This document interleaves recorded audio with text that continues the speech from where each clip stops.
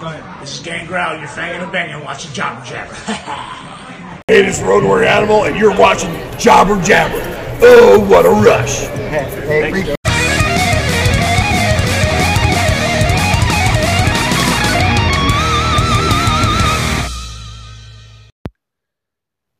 Hey there, guys. This is Two Tooth for Jobber Jabber. I'm going solo this week. Well, kind of. I got a friend here in the studio with me.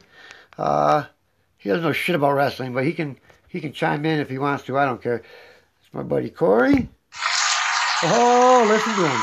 They all like him. But the reason I'm doing this is I want to do a what was that pay-per-view last night? The Elimination Chamber was last night.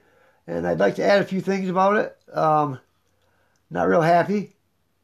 The WWE has the heat from AEW coming, and they're gonna have to do some stuff to make the fans happy if they're gonna try and keep them fans there instead of going to AEW.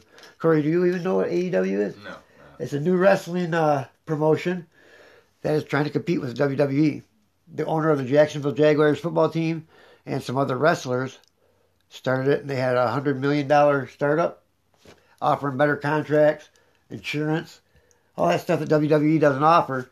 And by the sounds of it, it's some real competition that these guys haven't had in a lot of years. So, good old Vince McMahon, you got to pull up his big boy pants and do something here to make his fans happy, because if he don't, they got somewhere else to go, along with the wrestlers. A lot of wrestlers, as you know, have already went over to AEW. Chris Jericho, well, there's lots of them. You guys all know we've been covering it for the last month here. But the wrestlers aren't afraid to lose their jobs at WWE no more. They have somewhere to go with better pay, and their expenses are paid for. So, let's start off with the Elimination Chamber. There's a few things that I'm not happy with. Let's start off with the Women's Tag Team Championship. That was great. We've been waiting for a Women's Tag Team belt for a long time.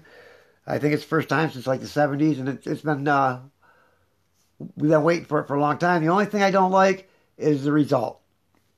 Everybody going into this thought Sasha and Bayley were going to win, and they did. If they're trying to push Nia Jax and Tamina to be these big, burly bitches that they are and take over the women's division, they just crushed them. I mean, they were knocked out too early. But with Sasha and Bayley winning, that's a good way to start the women's tag team division.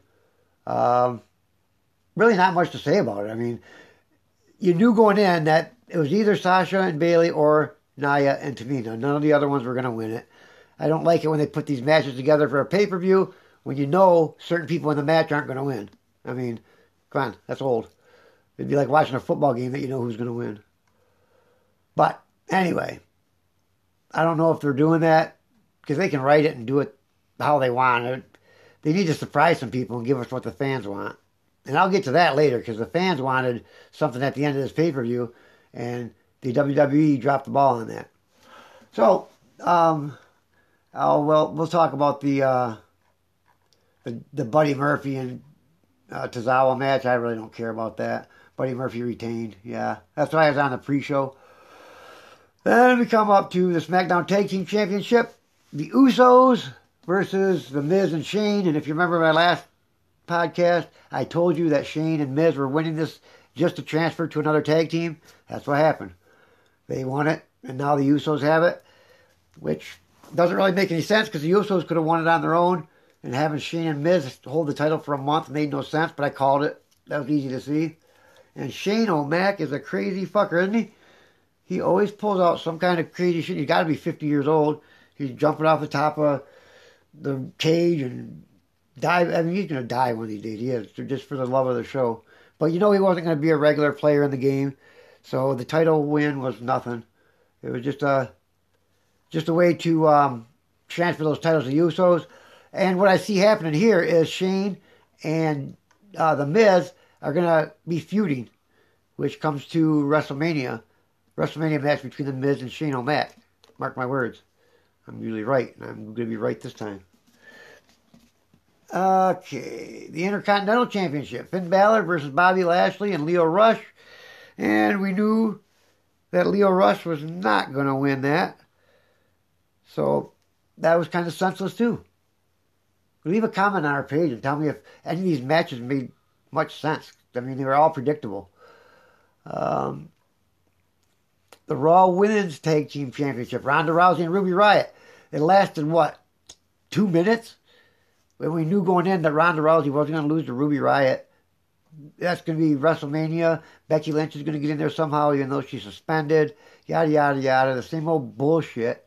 I'm telling you, man, WWE is going to lose a lot of fans if they don't start doing what the fans want or not being so predictable. Because we know Ronda Rousey's not going to lose that title before WrestleMania. So having Ruby Riott face her made no sense whatsoever. And of course, Becky Lynch, who was supposed to be suspended for 60 days, which we know is bullshit too, because she's going to be at WrestleMania. She'll find a way. She'll be in a match or something to get in there. She was ringside with Charlotte Flair. She attacked Charlotte and Rousey. Just added to the whole storyline of Becky Lynch being the man. Yeah, Corey, they got a girl on there that says she's the man now. She's the man. No, she's great. She's a great wrestler. But she's supposedly suspended. But, she'll be back for WrestleMania. Baron Corbin versus Braun Strowman. A waste. They're pushing Braun Strowman into the ground. They built him up to be this strong guy that's supposedly going to be the next champion. And they bury him with Corbin and Lashley and McIntyre. Total waste of a match. I mean, just a waste. All right, man. Well, it's about that time. We got to take a break. Let our sponsors see what they got to say. And pay a few bills around here. We'll be right back. Y'all ready for NXT? NXT, give my NXT. Damn, man, my damn NXT notes are stuck up on the goddamn... I knew I forgot something. Oh, Jesus Christ. Sorry, y'all, man. I didn't... Oh, make sure everything all right on the screen. Oh, yep. It all looked good. Yep.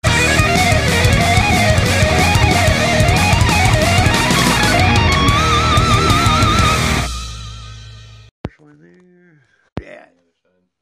Hey, guys, we're back. After them strong words from Anchor. If you don't use Anchor, go check it out. And you can hear us on 8 different podcast apps.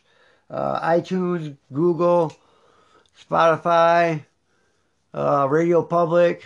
I don't know. They're listed on our page. There's 8 of them. If you can't find one of them, then you're a loser. Anyway, and they show the Miz flipping out backstage. That leads to the feud I'm saying with Shane O'Mac. And the pay-per-view that's going to be coming up at WrestleMania. Then they wasted time with Lacey Evans walking out for some reason. Wasted time. Anyway, WWE Championship. This was the main event, and it was good. But, however, did anybody think that Kofi Kingston was going to win this? Absolutely not. And why he was in it in the first place, we don't know. And it got down to the last 2 was Daniel Bryan and Kofi Kingston. And that just sewed it up, telling you that he wasn't going to win it. So, why they put these middle card wrestlers in these main matches, it baffles me. We all knew that AJ Styles or Samoa Joe or Daniel Bryan was going to win this. So they wasted 3 spots. Randy Orton came out strong, gave an RKO to everybody. I love that guy. But the fans all wanted Kofi Kingston. You could hear them chanting. And this is where the WWE needs to do what the fans want. They have the referee has the headphones in. They can call from the back, hey, let's wrap this match up and let Kofi get the pin. That crowd would have went bananas last night if Kofi would have won that. But everybody knew when it got down to Kofi and Daniel Bryan that Daniel Bryan was going to win.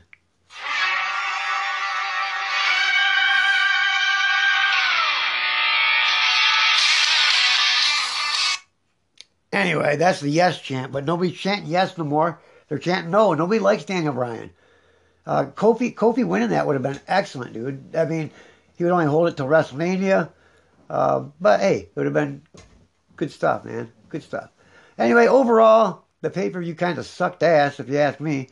The only thing that was a good match was the last one, until it got down to Kofi and Daniel Bryan, because then I knew who was going to win it. And I predicted on the last podcast that Kofi had no chance of winning it, and why he was in there, I'll never know. So now we're leading up to Fastlane would be the next pay-per-view, which is going to be another senseless pay-per-view.